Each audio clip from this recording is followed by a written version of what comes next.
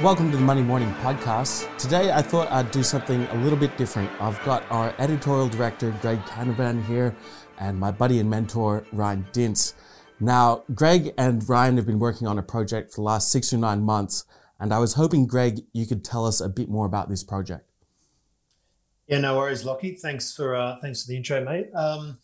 The reason why we've been working on this for so long, I could say it's taken me quite a while to get my head around all the, the new developments that have been happening in the financial system.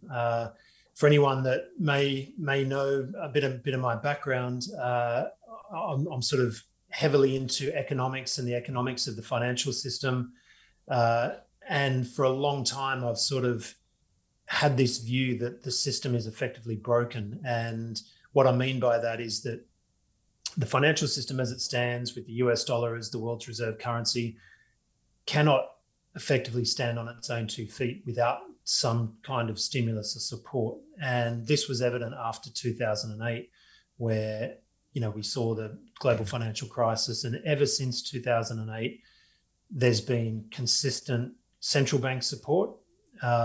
And the few times that it has been removed or the central banks have tried to return to normality, there's been stresses in the system, and the system started to break down. Share prices and the economy has come under pressure. So once the sort of COVID crisis hit and central banks were shown to be almost out of their ammunition, and then governments came in with fiscal stimulus. So now we're seeing the global economy supported by fiscal stimulus, as well as the running of quantitative easing in the background by all the central banks. And it was around last year, towards sort of when the recovery was taking place, Ryan and I had these discussions about the sick nature of the global financial system, the fact that it cannot improve on its own 2 feet. And in conjunction with that, I had this light bulb moment where I realized that's why all these new monetary system in the form of cryptos was being developed. And what sort of really turned the light on for me is that I stopped looking at cryptos purely from a price perspective, and I started looking at the underlying technology that cryptocurrencies effectively are. And it's the technology that gives the tokens or the coins their value. And when you look at the technology, which is distributed ledger technology, and we can talk about more about that later, I'm assuming, it opens up everything, and you think, holy crap, there's a lot of stuff going on here. And when I say a lot of stuff going on, a lot of potential solutions to all these problems that the traditional financial system is in. This huge debt, middlemen, money shufflers, clipping the ticket as money moves around the economy. So many problems can be solved by distributed ledger technology that I all of a sudden became, really excited by it. And Ryan and I started talking about it. And obviously Ryan's an expert in that field. So I was really asking him lots of questions about how crypto or how blockchain technology might do this or that. And then we got talking, and we said, well, this really should be something that we're talking to our clients about. This is a new financial system at its very early stages, and it's going to continue to grow. And in 10 years' time, it's potentially going to be the dominant form of finance. So it's a story that we really should follow, and it's a story that is worth examining on a sort of a more granular level than just cryptos. There's so much more going on. So that's really the genesis of where that came from. And obviously, it's 6 to 9 months down the track, and we've got a product out that it's called New Money Investor, and it's going to talk about all these issues from a big picture perspective, as well as from a specific perspective on what these coins actually do and the type of problems they can solve in coming years. Well, that's a great summary, Greg. Ryan, you've been a crypto enthusiast for a very long time, and in those 6 to 9 months, we've seen some crazy things happen. Yeah. We've seen the advent of CBDCs in the form of a digital yuan, and on top of that, we've seen a couple regulatory developments that have sort of taken a bite out of the Bitcoin price. For example, India threatened recently with legislation to ban crypto. There was a central banker in Korea who threatened to shut down all the exchanges in the country. I guess, what's your big picture beyond just your enthusiasm, and run me through why you and Greg are so enthusiastic about this right now? Yeah, so for anyone who doesn't know me, I've been involved in cryptocurrency since about 2013, 2014. So I've been in this space for a long time. And it's probably only in the last year where you've really seen cryptocurrencies truly start to hit mainstream. And by saying mainstream, I mean institutions, central banks, regulators are all starting to take this seriously. You know, we had a bit of a boom in 2017 with prices, but you know, the JP Morgans of the world and everyone else was just saying, it's just a fad, it won't last. They didn't really understand the technology, and they probably underestimated the threat. And this comes back to what Greg was saying about why we've been thinking about this subject for so long and so hard, is that we seem to be a bit of a crossroads where the world of money is either going to become more centralized or it's going to become more decentralized. Now, me and Greg are both believers in free markets. We believe in probably less government intervention is probably better in most circumstances than not. And we also see how dangerous it is when you've got central banks and regulators having so much control over money. And I'm sure the viewers today can feel the dangers of that tangibly themselves. They can see that in the middle of, you know, a huge global pandemic where the world shut down, stock markets are at record highs, property prices have jumped up, 30%. How does this make sense? You know, how can something which is meant to be bad economically cause markets to behave in such a strange way? And, you know, me and Greg are also both traders, so sometimes we just learn to go with the flow and trade the opportunity. But I think what's missing out there in the world right now is an understanding of why this is the case. And the more Greg and I looked at it, it's all to do with money. It's all to do with how money is changing. And it's actually changing so much faster than what people realize. And so, as I said before, you've now got this battle between the forces of centralization and the sort of free marketers, as the forces of decentralization. And that's where you're talking about India saying they're going to ban cryptocurrencies, or China going to ban it. Now, like I said, I've been in this space for 8 years, and these ban stories come up every few months, and you might get a slight dip in prices when that happens. But if you look at the on-chain data, so with cryptocurrencies, they're built on a blockchain, and you can actually study on-chain data, you can see for the last year or two, people have been basically buying Bitcoin and taking it off exchange. So despite the stories and of bans and what else you have, there is a steady stream of buyers coming in and buying up Bitcoin and other cryptocurrencies and holding them. And I think we're at this stage of the sort of big picture where even banks and governments are hedging their bets almost. You've got states in America, for example, like Wyoming, that are becoming very Bitcoin-friendly places to be. They're actually trying to encourage cryptocurrency business to come there, reducing taxes, things like that. I think Miami too. Yeah. Miami's trying to take the mantle from New York and San Francisco as the tech money hub. So people, when they say, governments will ban it, they think there's this one government. But there's not. The governments are multi-layered. And at the end of the day, the thing to realize about governments in a lot of places in the world is that they're democratically elected, especially in the West and Australia. And politicians will follow the vote.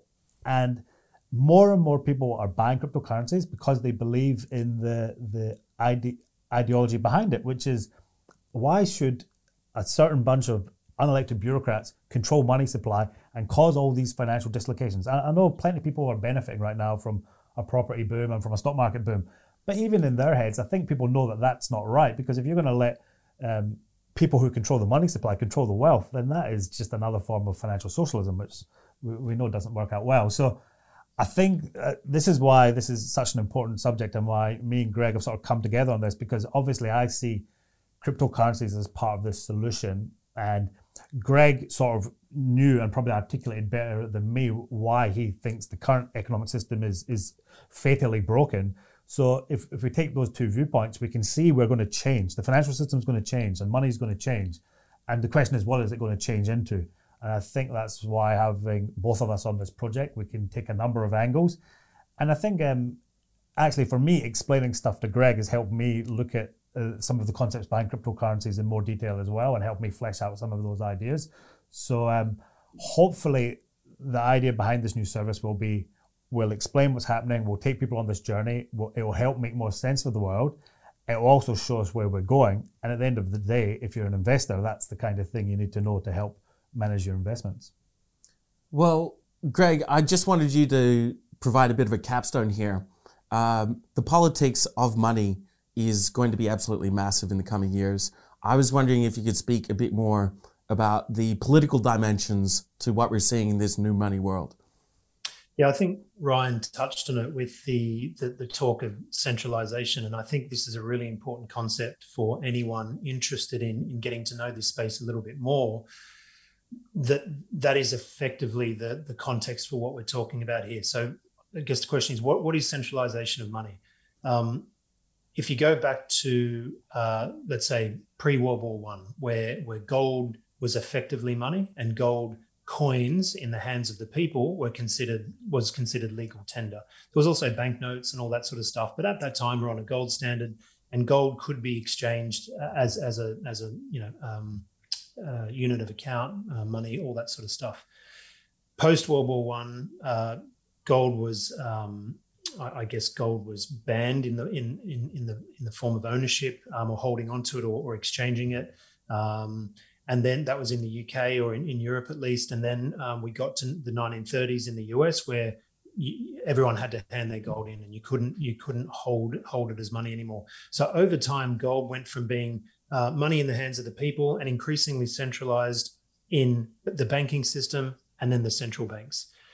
So gold was taken out of the financial system and replaced with purely fiat currency, or what we call a credit standard, where banks would create money. If you went to the bank and got a loan, the bank would create that money and it would flow through the economy.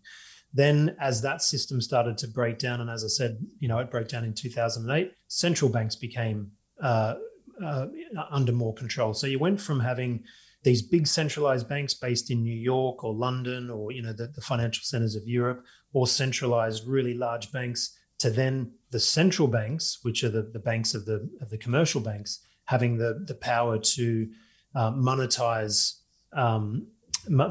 existing debt through QE. So this system became so centralized because the power of issuance was narrowed down into a few dominant powers, that the system just doesn't function for everyone. It functions for the 1%, and everyone will have heard about the 1%, the elites, the rise of populism as a reaction to against that. And it's all to do with money.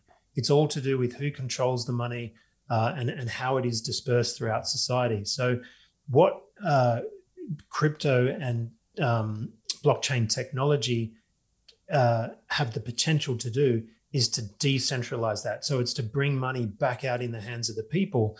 And that is, to me, a really powerful step forward for society and humanity, because what we're doing is taking control not only of money. And if you think of what money it is, it's really just a reward for your output. And whether that's output is human capital, intellectual capital, physical labor, whatever it might be, you're getting a just reward for your efforts. Whereas under a fiat currency standard, you're not getting a just reward for your efforts. Some people are rewarded absurdly for their efforts, and some people aren't rewarded at all. And that creates an unfair society. It creates greed. It creates divisions. It creates envy, and it leads to all sorts of problems. And I think it's fair to say that we've seen a lot of those problems manifest over the past 5 to 10 years, or however long. You could probably even go back further. So the core of understanding this is that it gives the potential for money to be decentralized, and that's why we're seeing all these tokens pop up and all these different forms of money. So from the outside looking in, you might just think, oh, this is one big speculative bubble. It's a big game. And, absolutely, there are some of those things that aren't going to survive, but there are others that will survive and survive very well. So I think people need to sort of look at it from that ground level and that foundation, and then everything becomes a little bit a little bit clearer. As I said, if you're only looking at these cryptos from the point of view of how much they're moving around each day and what the volatility is, you're missing the bigger picture. You're missing what the underlying value proposition is for them. And they're just not a price of something. The price is a reflection of the underlying value of those. Well, Ryan can probably expand on this, but what the protocols are and the problems, the real world problems that they're solving in the financial system. And just one other point to make on this, it's sort of a related point, is that in our financial system, there are a whole bunch of actors in place that fulfill the function of trust in the way that money moves throughout the system. So, you know, a bank is like a money creator and also an intermediary. It takes your savings and it holds them because you trust the bank to do the right thing with them. Brokers, middlemen, all those sorts of roles are effectively a trust-based role. What cryptocurrencies and blockchain technology do is it makes that role in effect redundant, because the way that these protocols are built and the distributed nature of them, where they're not looked after by one central party, means that the trust aspect is looked after by everyone, not just one person. So what that does is it creates redundancy in the traditional role of the financial middleman, and it also creates value for everyone else who uses that technology. So as I said, I'm learning about this. Ryan knows it a lot more than myself, but they're some of the foundations of understanding that if you sort of get your head around that and see the bigger picture and the underlying technology rather than just the price, that's when it becomes a lot more interesting and you can get pretty excited about it. Should we give you the last word here, Ryan? I mean, because everyone trusts the bank, no one likes them. Explain that to me, and then I mean, if you could just have a final word about maybe decentralized finance or the fact that, you know, we've had these banks as middlemen for so long and they're trusted but not liked. What happens when you have a system where it's both trusted and liked, for example? Yeah, so that's the interesting point. And Greg, you explained that very well. So obviously I've explained some stuff quite well to you. But you've explained the concept. Beautifully. The whole banking and finance system, which is, you know, it's hundreds of billions of dollars flowing through it every day, wasn't designed that way because that was the best way of having a financial system. It was designed that way because that was the only way you could have a financial system. So you're coming from the time of, you know, the 13th century city-state banks of Italy in Venice and Florence, where they invented a debit credit system where you needed a trusted middleman to say who owned what and when. And if they made a payment, they kept it on the ledger. And that was the only way you could get people to trade. It actually facilitated trade, because as long as businesses and individuals trusted that bank in the middle, then it would facilitate credit, it would facilitate commerce, and it was better than the old way of having to barter or physically deliver gold coins. So it was an improvement on the system that came before that, but it wasn't designed as this is the best system. It was said, well, these trusted middlemen can make things better, so let's use them. And that was the case until 2008, 2009, when Satoshi Nakamoto came up with a new system, which was actually solving a maths problem. So people maybe don't understand that cryptocurrencies aren't created out of thin air. They're actually solving a maths problem. So to me, it's as important as when Einstein discovered E equals mc squared. You know, that was a maths problem. He found something that was true. And then since then, that has, you know, led to a lot of developments. Satoshi Nakamoto's white paper on Bitcoin and blockchain technology said, here's a system where you can transfer value from one person to the other without having to go through a middleman, and yet we can mathematically prove that transaction is true and correct. So it's basically taking away the need for that trusted middleman. As Greg explained, that the distributed ledger nature of it means you don't need to trust any one person. And it's not just one equation, it's actually a whole system. And the system involves having a unit of account, which is Bitcoin, and that unit of account fulfills a purpose within that system because it incentivizes people to keep the system secure.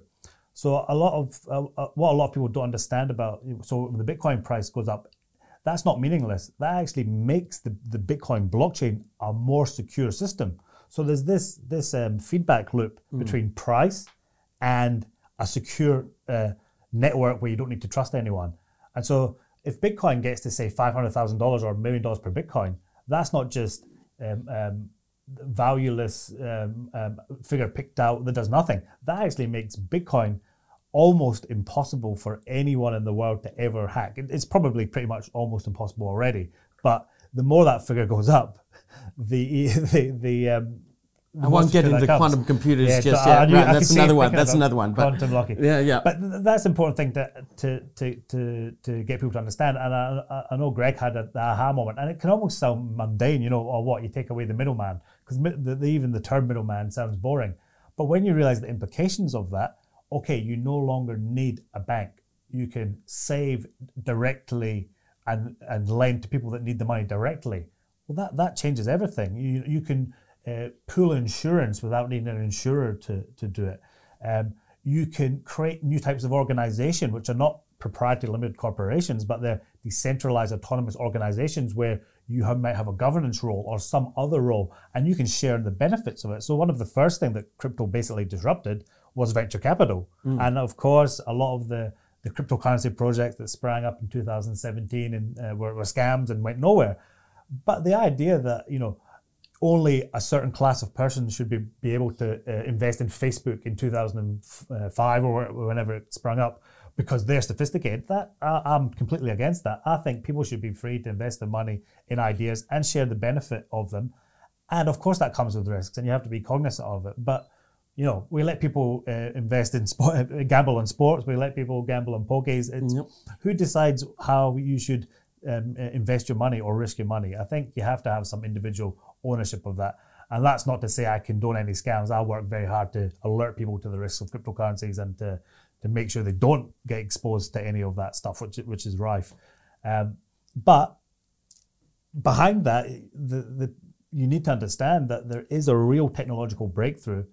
And from that seed of that breakthrough that happened almost 12 years ago, we're starting to see this whole ecosystem of decentralized finance spring up. And venture capital companies are now investing in a big way. They have for the past 2 years. We're now starting to see ETFs. There's 3 new Ethereum ETFs in Canada. There's a Bitcoin ETF in Europe. America's got, I think, 10 or 11 Bitcoin ETFs ready for approval. I'm fairly certain they're going to start getting approved. The old school money that had, said crypto was a scam for so long, they're all jumping on board now because they've had their own aha moment where they fought pretty hard to keep the old system going because they stood to benefit from it. But they've realized that just like the internet, this is a technology. It's not just something where values plucked from thin air. It's a technology, and it's a technology that makes things more efficient and makes things better, and also creates new opportunities that didn't even exist before. So I think everyone, even if you're a skeptic, you should try and look at this through the lens of, and this is what we're going to try and do in the service, what is money and why is it changing and why is the old system in trouble? What could it change to? And where does cryptocurrencies fit in that change? And that's, if you can work that out before the next person, then you're in a very advantageous position. So, can I have the last word here, guys? Yes, go for it. I think there's an underlying story here about freedom. Yep. It is a trust machine that can vastly increase efficiency. And if you're not onto this story soon, you're going to hear more headlines about it and you're going to wish you'd heard about these things before, which is why the service is around. So thank you very much, Greg and Ryan, for spending a bit of time with me today. I hope the listeners at home enjoyed this conversation, and by all means, get in touch, subscribe, like the content, and you'll hear from us soon. No worries, Lockie. Cheers, guys. Thanks, Greg. Cheers, Lockie. See you, Ryan.